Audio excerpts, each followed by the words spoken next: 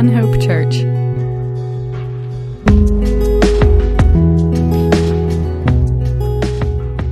All right, good morning, everyone. Glad to see you here this morning. Welcome. We are going to continue our study this morning in 2 Samuel, chapter 19. We're making a lot of quick progress through 2 Samuel. A lot here for us to look at. I do want to just give just a brief reminder to set the scene if you're visiting with us today, or if you had to be out a Sunday or two. We're looking at the life of King David is primary in this book. And we saw earlier his great fall into temptation and sin, and then he tried to cover up his sin and made things much worse. And that had grave consequences, and now he has been reaping what he has sowed. And so there's been a rebellion in the kingdom from his own son Absalom, and David and others had to flee. People loyal to him, most of them had to flee from Jerusalem. And then, we see David with this conflict that he knows he needs to be king, he knows he needs to lead the people, and at the same time, he doesn't want to see anything bad happen to his son, so he gives the commanders this charge to be kind to Absalom if they meet him in battle. And Absalom, we know, was a handsome gentleman with amazing hair, and gets his hair caught in an oak tree, and he's hanging there as his donkey has continued on, and he is suspended between heaven and earth. And Joab hears news of that, and Joab, we saw is someone. We'll study more about him today, but he is someone who is very opinionated about what is right and wrong in his own eyes, and what is best for his nation and for the people in his own eyes. And he's going to do just that. So he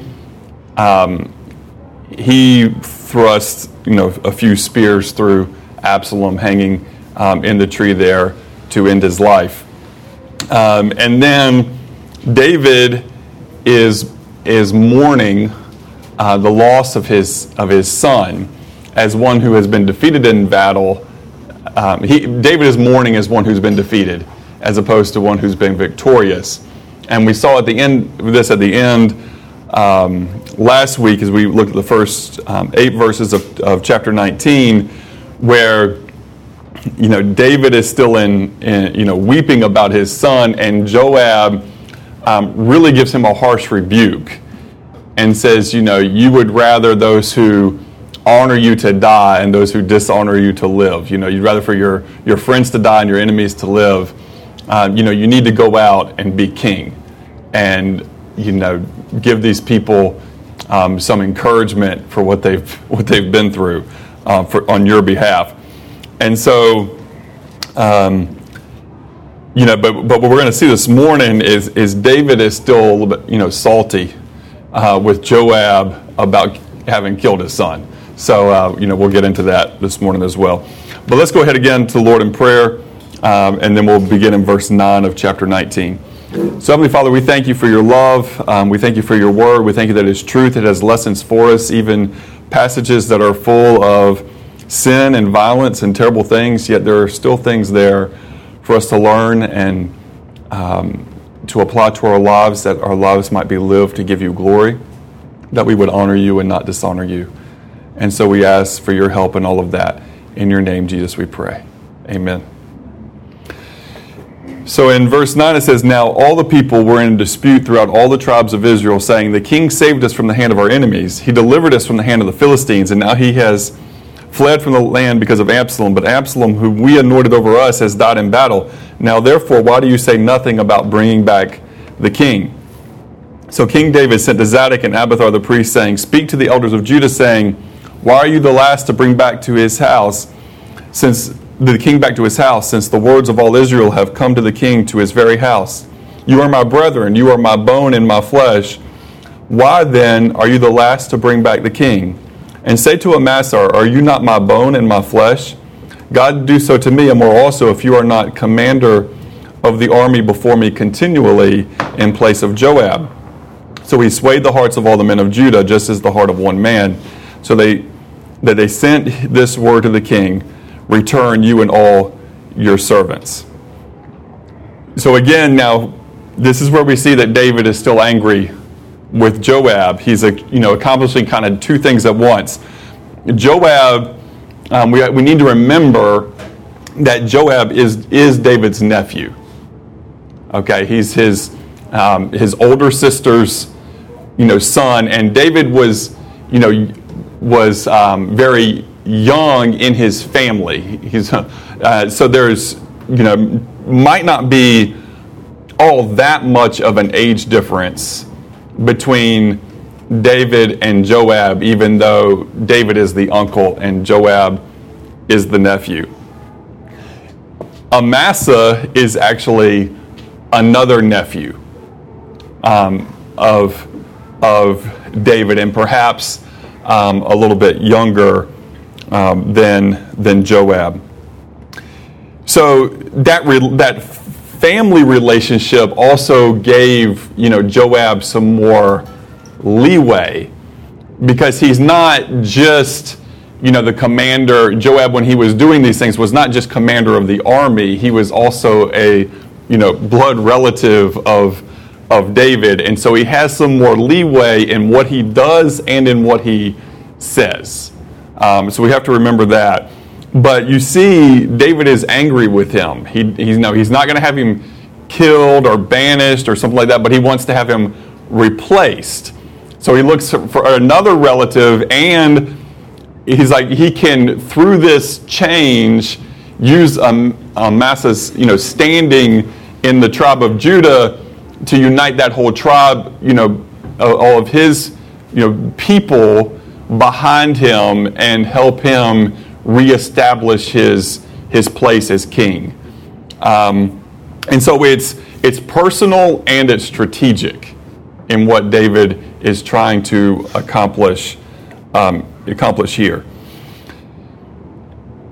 Now, what's crazy about this is you have to remember Amasa was the commander of Absalom's army. Okay?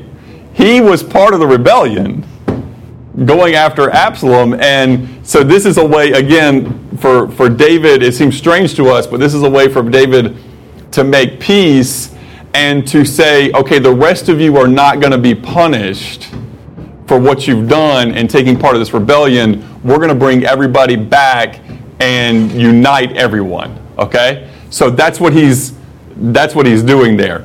It's a unification, but it's I think we would have to look at it objectively and say that's also, it seems like a pretty big gamble.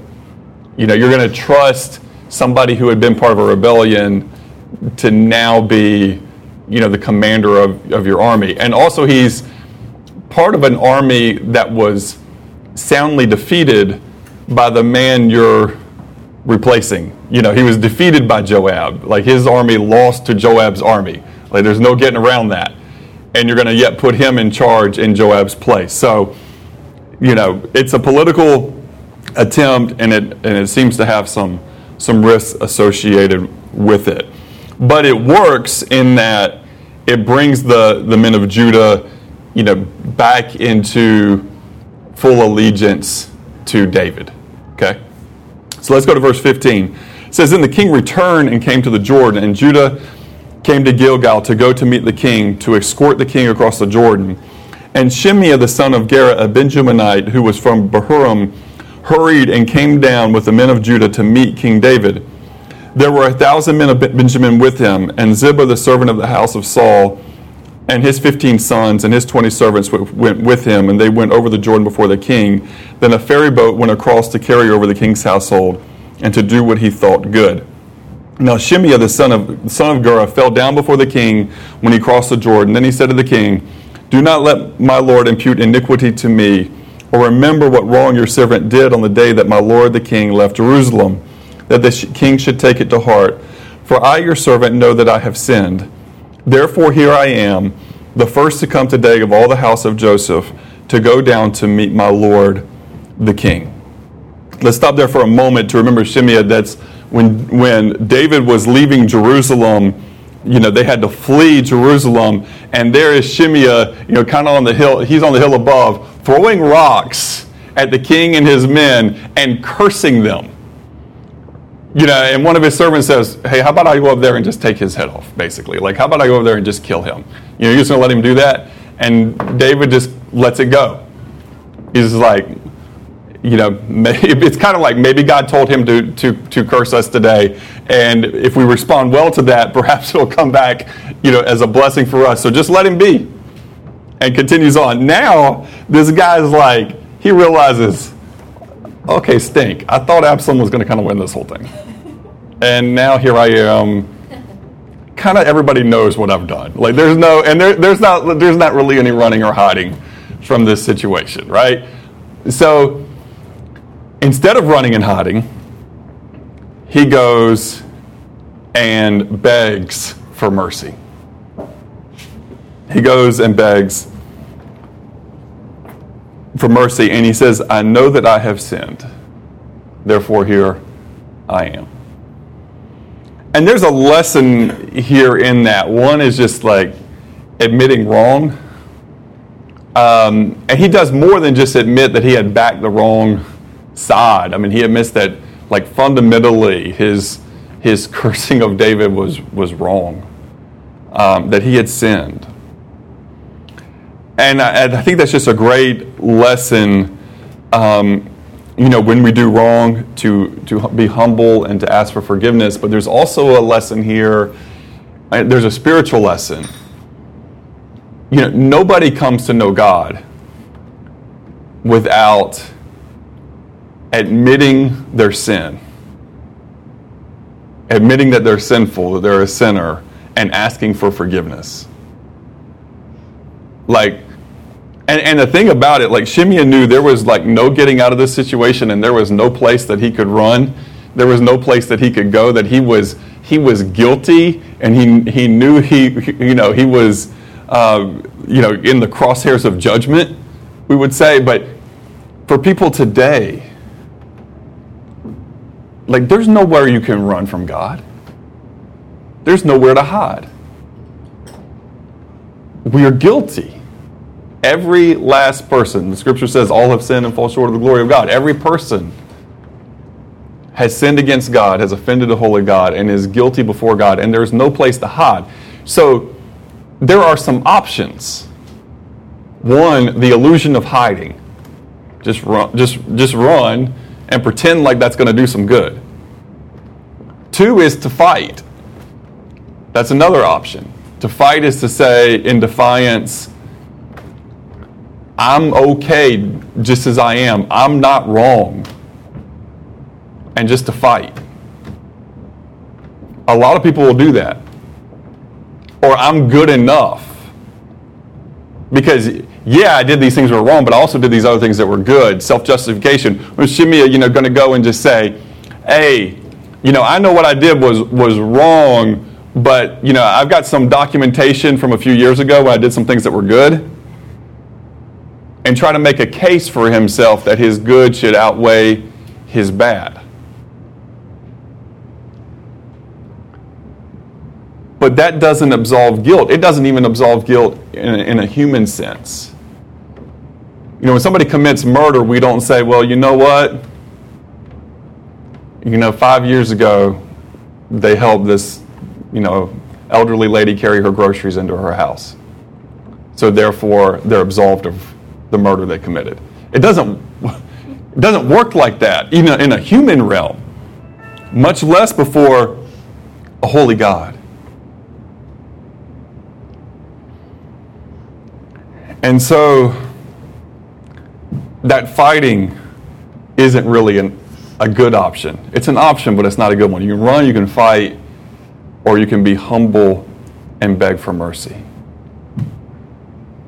And there's a risk here because Shimei doesn't know what what David's reaction is going to be to his plea for mercy. David could, in his mind, what's David going to do? He knows he's been merciful to people in the past. He does have some, he knows there's been stories that have been told. He knows some of the historical record that David has been merciful to people in the past.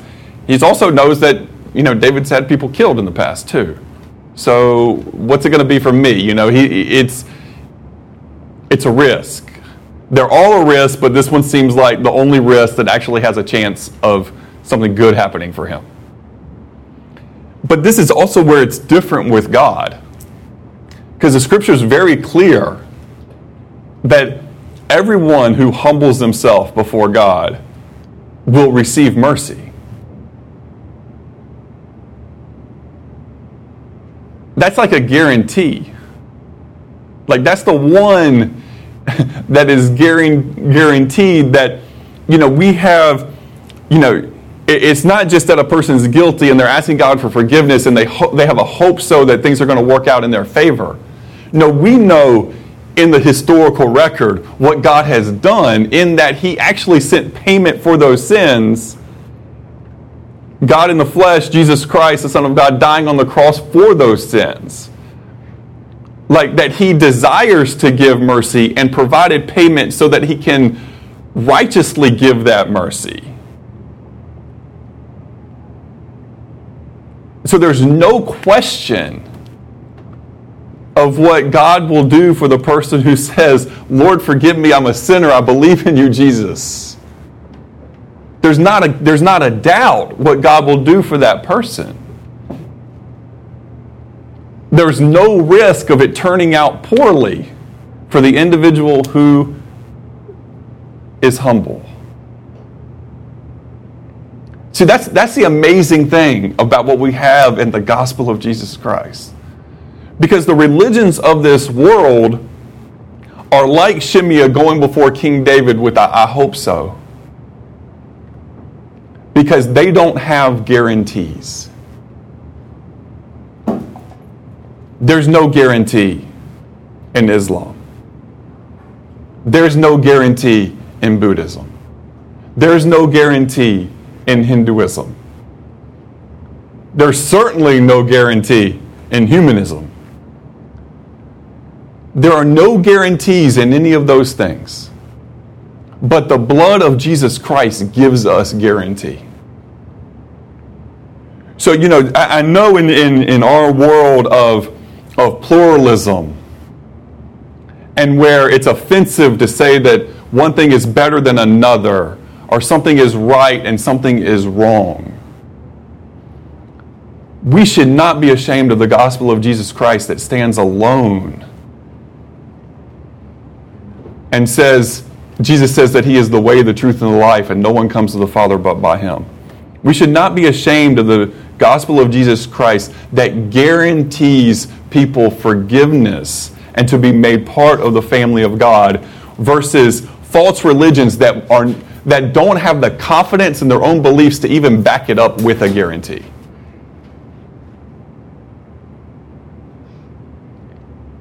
It's like they know it's false because they can't with certainty say that it's true. That if you do things according to what their religion says, it will work out well for you in the end.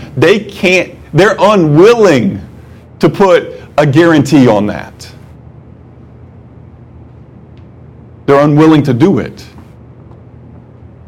Because I think intrinsically they know that they can't. But we can. And why can we have that confidence? Because Jesus Christ went to that cross and he died. So we remember that as we take the bread and the cup. And he rose from the dead. He rose from the dead. That's our guarantee. We have something far better than Shimei had when he went to King David and he said,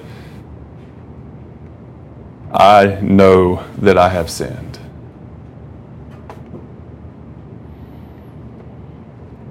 Now verse 21. But Abishai the son of Zeruiah answered and said, shall not Shimei be put to death for this, because he cursed the Lord's anointed? And we have people who claim to follow Jesus that are like that. Somebody repents and they're like, man, why should that person get forgiveness? Like, they were terrible.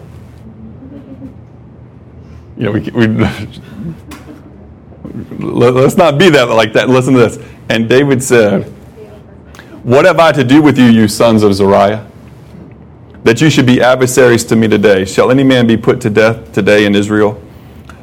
For do I not know that today I am king over Israel? Therefore the king said to Shimei, you shall not die. And the king swore to him. Abishai, again, that's another nephew of David. That's Joab's brother. The sons of David's older sister do not mind shedding blood. And they're very opinionated about when that should happen and how that should happen. They want to be, judge, jury, and executioner. They want all the roles in that. Now let's go to verse 24. Now Mephibosheth, the son of Saul, he's the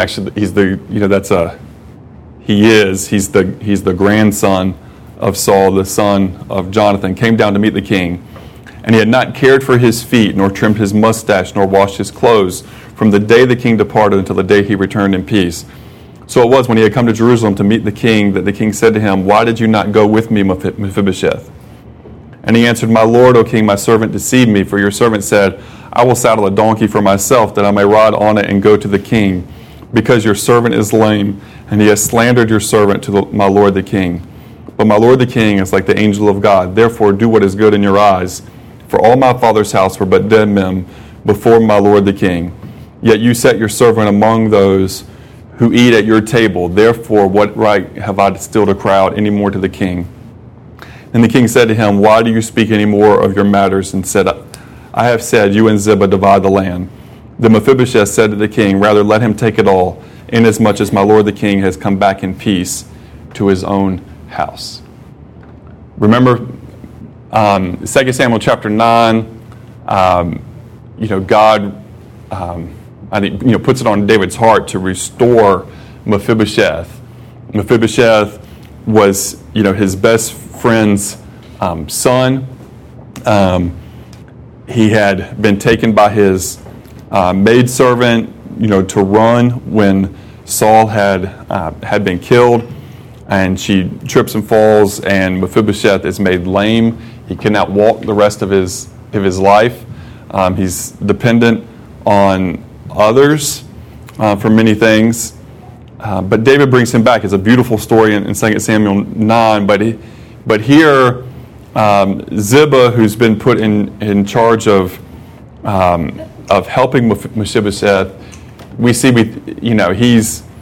he's made it seem like Mephibosheth was part of the rebellion with Absalom. And so we're left here with this conundrum of who's right and who's wrong. Which way does this go? At this point, I think, unfortunately, we see it, I think in verse 29, where he just says, you and Ziba divided.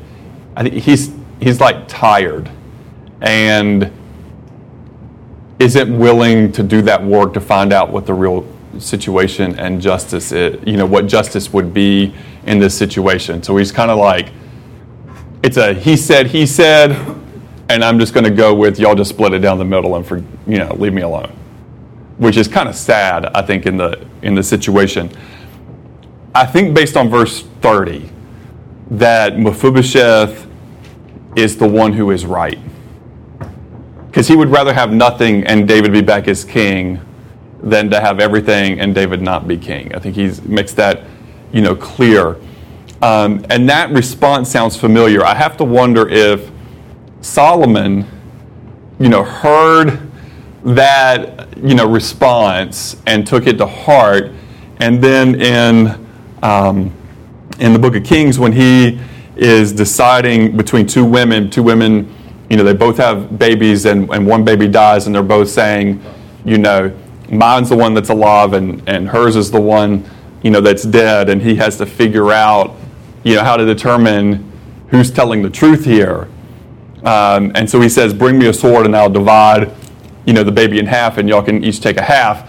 And the first woman says, no, just don't harm the child, let her have it. And the other one says, you can do, what you wanted with, split down the middle.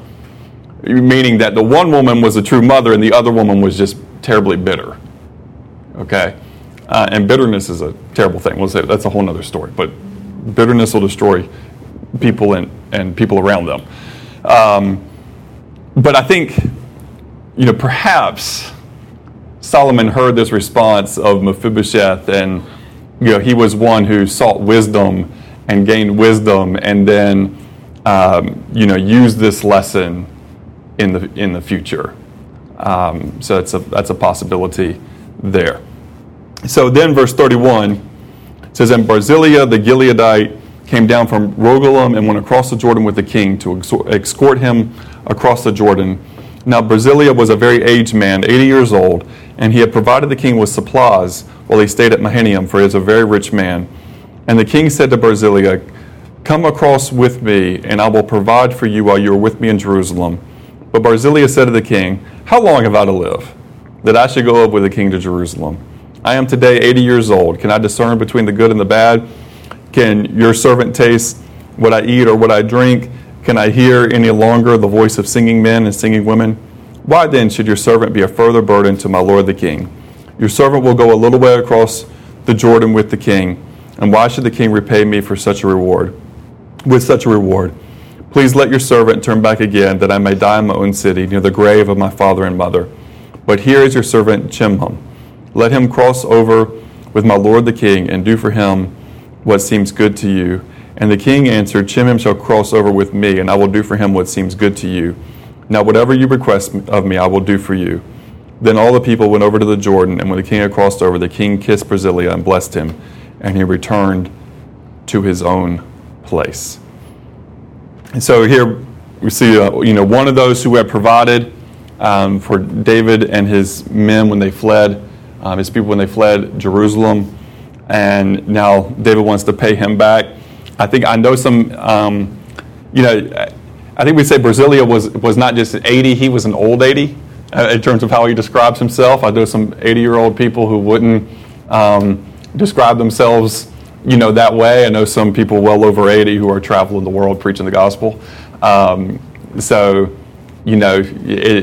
it's kind of how you view yourself and your particular health circumstances and other things that can determine what and, how long you can go and how long you can keep going at a certain, level.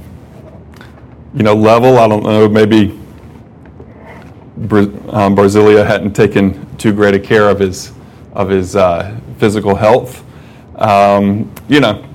It is what it is there, but it is a pretty neat scene where, he wants, he's thankful, but he doesn't expect anything great, even though he has done a great service. And I think that's, it says there that he was rich, and, he used that well. There's just a few lessons there. One is, you can be wealthy and use that really well for the Lord, or you cannot. Historically, by most standards, we're doing all right. So don't remember that, and strive. We should all strive to be as generous as we possibly can be, and we shouldn't think anything great of that. Barzillai, I think, just takes that as, this is normal. This is what you do. You do the right thing when you're able to do the right thing. He doesn't look at himself as a hero, but he's just done well with what he's been given. That's it. For him, it's simple. And I think that we need to look at his attitude and and to see it for the good example that it is. That he's not looking for some great reward, even though the king wants to give him honor and reward. How much more should we be towards Jesus? Jesus says he'll give us rewards, but how much more should we just want, to honor our king? Barzillai wanted to honor King David. How much more should we want to honor King Jesus? Now, verse 40. Now the king went up to Gilgal, and Shimei went on with him, and all the people of Judah escorted the king, and also half the people of Israel. Just then all the men of Israel came to the king and said to the king, "Why have our brethren, the men of Judah, stolen you away and brought the king, his household, and all the David's men with him across the Jordan?" So all the men of Judah answered the men of Israel, "Because the king is a close relative of ours. Why then are you angry over this matter? Have we ever eaten at the king's expense, or has he ever given us any gift?" And the men of Israel answered the men of Judah and said, "We have 10 shares in the king, therefore we also have more right to David than you. Why then do you despise us? Were we not the first to advise bringing back our king? Yet the words of the men of Judah were fiercer than the words of the men of Israel." So here, you have the seeds planted for future division. There's just a note there. It's easy just to read that and kind of move on, but when you think about the whole history of Israel and Northern Kingdom, Southern Kingdom, like, there's seeds planted here in terms of an us versus them, mentality, and not being fully united that are planted in these events, and they are, rooted in, tribalism, and that's still a place that's still true in many places today. We have things that are places. Some places are nations, but when you look more deeply, you realize within that nation, it's things are more by family groups than they are by anything else in terms of who runs the nation and what its priorities are, and who in the nation succeeds and who in the nation struggles. So there's a lot of that still goes on, but again, it's kind of losing their way, because they should have been able to see the big picture in terms of being part of the promised seed of Abraham, descendants of Abraham. They should have seen themselves as being though 12 tribes united as one, having all been slaves together in Egypt and all brought out of that together, and there weren't some left behind or certain ones made higher than others. So they lose sight because they lose they lose priority because they lose sight. They lose perspective on what's most important. It's easy for that to happen in families. It's easy for that to happen in churches and communities, all sorts of places, because the greatest tactic of the enemy is division. I think that's just, from the very beginning, that's the tactic that the enemy seeks to use, is to seek to strive to create division. And when we give in that easily, I think that we need to have, a very clear standard. We need to have a very clear standard of what we believe and why. And that's really the only thing I'm willing to divide over. Does that make sense? Like, the gospel of Jesus Christ is, the truth of God is what we have to hold on to tightly. And sometimes that means, if somebody comes in and they're like, "I believe Jesus is just one of many ways to know God." Well, I can love you, but we can't fellowship. Sorry. But we have to have, the truth. But unfortunately, so many times people divide over things that are, unimportant. And many times even in families, it's not like there's like these huge thing that happen. It's just like a series of little rifts that create division. So we have to be really careful that we do not give place for that we don't divide unnecessarily, and that we don't give place for division. Jealousy, bitterness, pride, these are all things that the enemy uses, towards that end. And we need to be careful not to fall into any of that. Let's move quickly here, because this is connected into this. This is kind of all together, and it's important, I think, that we keep this passage together, this section of Scripture together. In chapter 20, the rebellion of Sheba, and there happened to be a rebel whose name was Sheba, the son of Bichri, a Benjaminite, and he blew a trumpet and said, "We have no share in David, nor do we have inheritance in the son of Jesse. Every man to his tent, so Israel." So every man of Israel deserted David and followed Sheba the son of Bichri, but the men of Judah from the Jordan as far as Jerusalem remained loyal to their king. Now David came to his house at Jerusalem, and the king took the 10 women, his concubines, whom he had left to keep the house, and put them in seclusion and supported them, but did not go into them. So they were shut up to the day of their death, living in widowhood.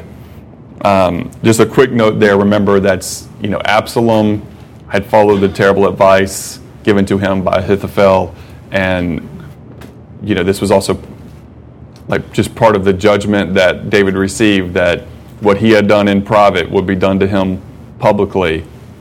And Absalom went and slept with his wives, and David, if he keeps the same relationship to them, it's in some ways that he would be sinning worse than he's already sinned. So he supports them. He's not cruel in this matter, but he doesn't have the same relationship. Again, we go back to Genesis. The first 3 chapters of Genesis. For this reason, the man shall leave his mother and father and be joined to his wife, and you just avoid a lot of troubles. And it's just. I'll tell you all a funny one real quick. My daughter Hannah said she wants to have, I think it's 10 dogs, 11 cats, and 9 kids. And you're like, well, that's gonna, we were having a conversation about that. And she's like, my husband's gonna work, and I'm just gonna take care of all them. And then we're like, well, that's gonna be really, that's really expensive. And she goes, yeah, I might need 2 husbands. I might need 2 husbands for that. So there's 2 husbands to go and work to support all of that.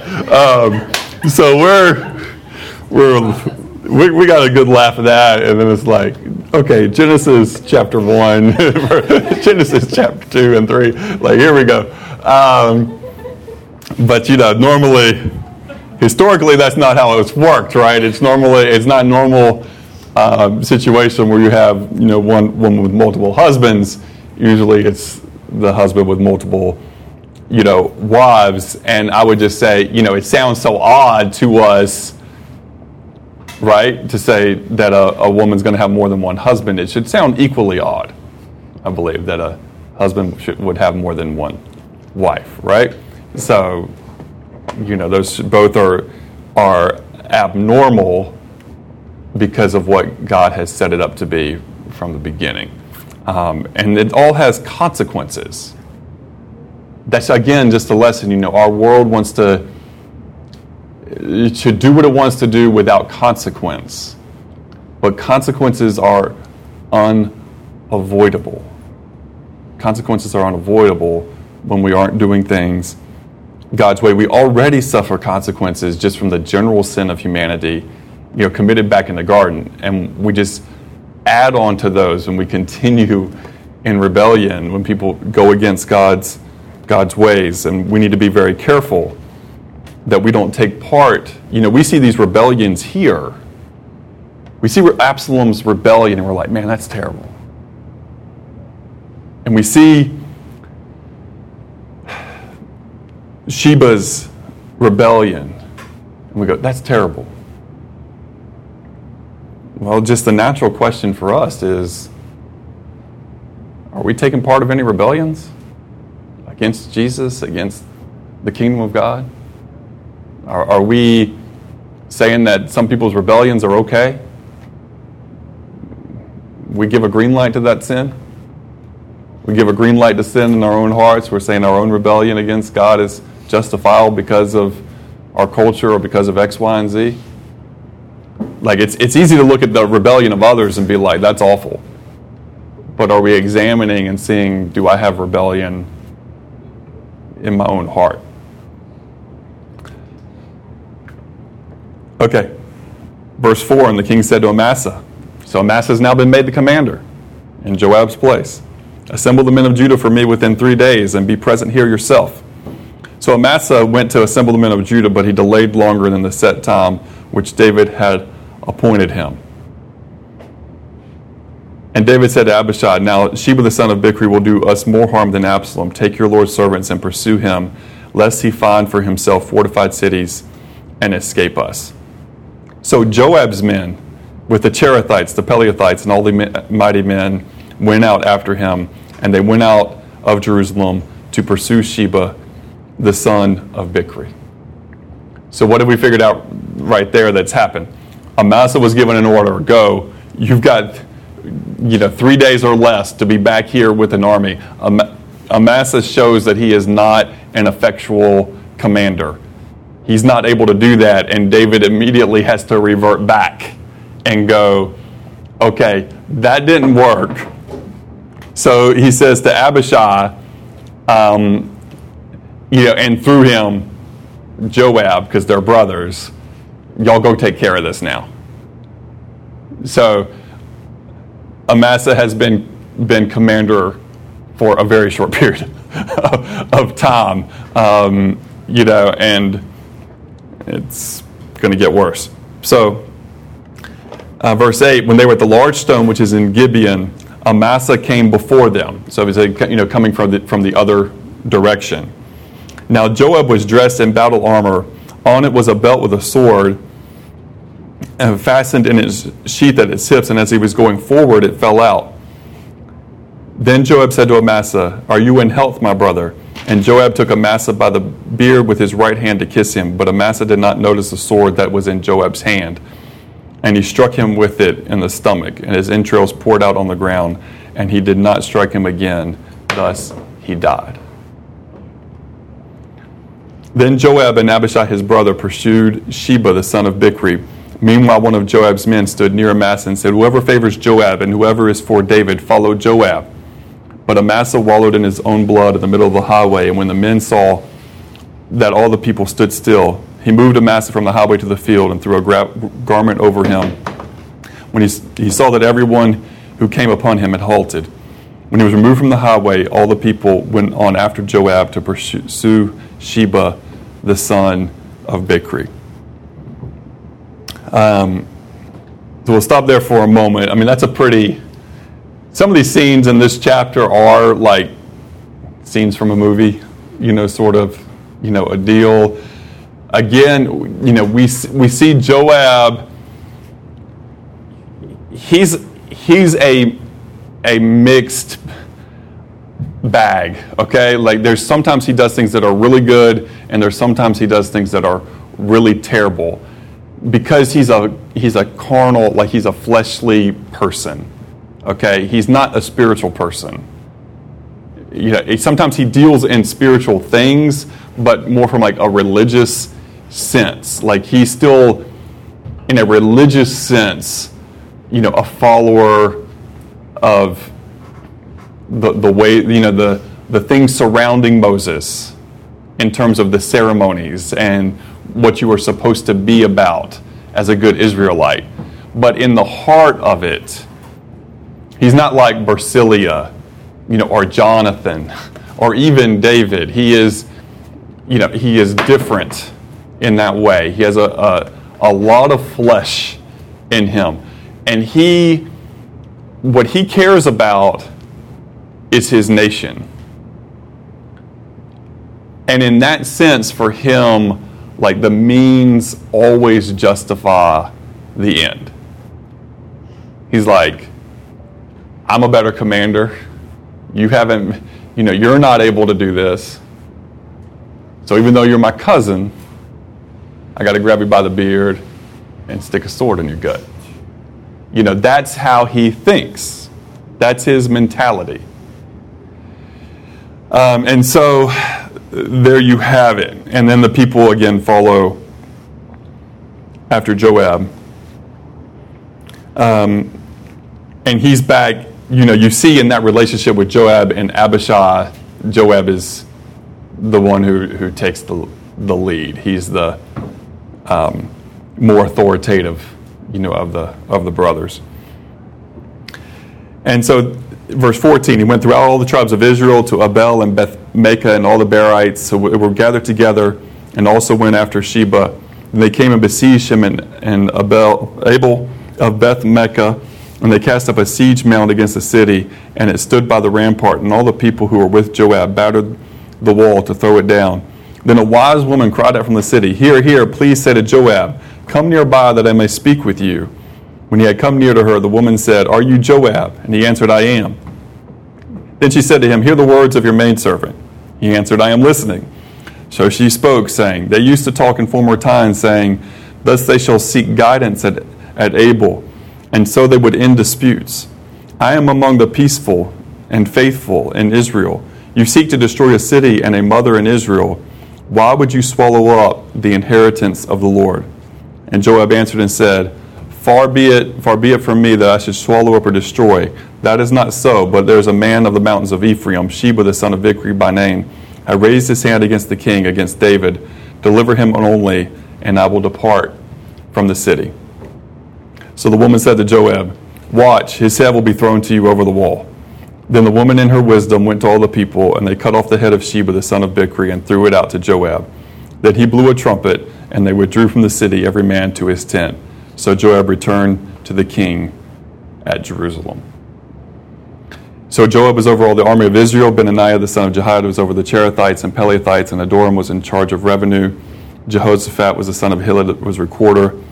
Sheva was scribe. Zadok and Abiathar were the priests, and Ira the Jerite was chief minister under David. So again, that's like a scene you would see in a movie sort of deal. I think this has been copied, from the scripture more than once. So that's, again, just it's what happens, and Joab is able to put himself, reestablish himself as Joab, as commander through deceit and murder and through valor and wisdom. Take that for what it is, because that's what it is.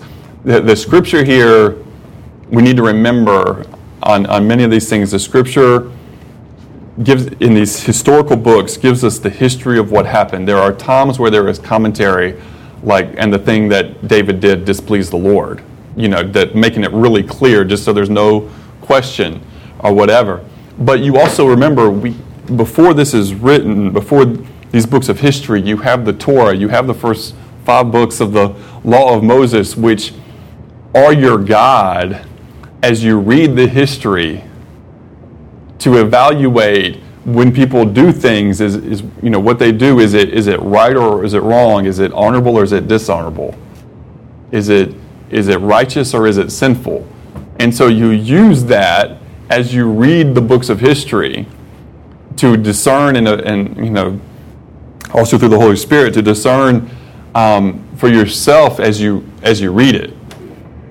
So we should be able to look at Joab's, character and the things that he does in his life, and examine the things that are good and examine the things that are sinful. That shouldn't be difficult, for us. Don't let anybody use passages like this and say, well, you see what Joab did, so obviously God condones this, that, and the other thing. That's really weak. And we should be able to disarm that pretty easily and quickly if the person has any desire for truth, if they're not looking just to argue or unwilling to change anything for the sake of being, the hardness of their heart, right? So, I just want you to be aware of that as you read the scripture on that. And so, that's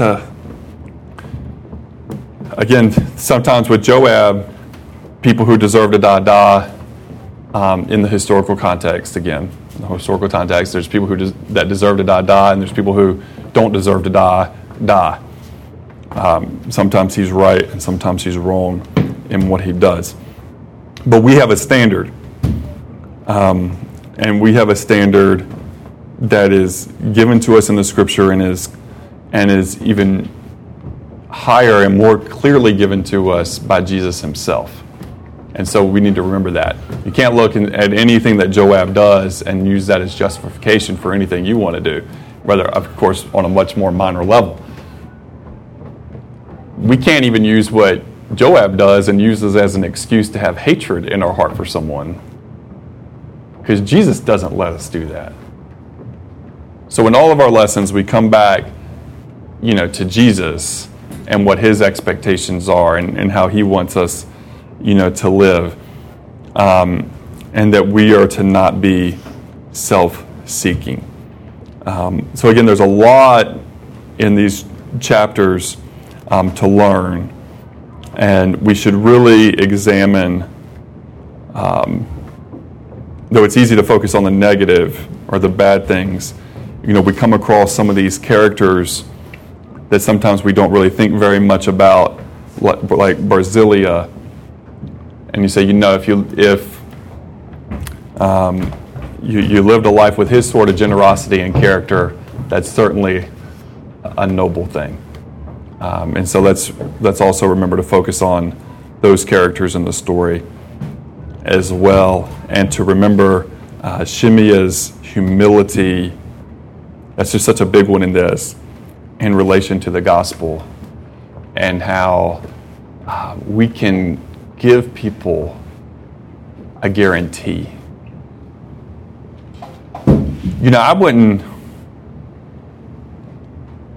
I just don't think I could share a message with people, go out and talk to people at the flea market or on the street or at basketball or wherever it is, and have conversations with people about this is the best I can give you, and it very well might not work out for you. How do people do that? But also at the same time, if we know that when people believe in Jesus, they are forgiven, then how do we not? That's the other side of that equation. In some form or fashion, and it doesn't have to look the same for everybody. Don't misunderstand the message. Don't look the same for everybody. But if we know that Jesus forgives sins, then that has to be a huge priority in our lives, to share that message with other people. Like, how could it not? It has to be a huge priority. And that doesn't have anything to do with gifting or methodology. It just has to be there in some form or fashion, because we're relational people and we know people who don't know Jesus. So let's take that to heart and ask God to give us opportunity to share that good news that is true and that is guaranteed, and that a person can know that they know that they know that when they die, they're going to go be with Jesus. Let's share that. Heavenly Father, we come to you now and we thank you for your word, and that it is truth. We're thankful that you forgive those who, in humility, believe in your Son. And as we take that bread and that cup tonight, or this morning, we give you thanks, God, and we give you praise, and honor, and glory.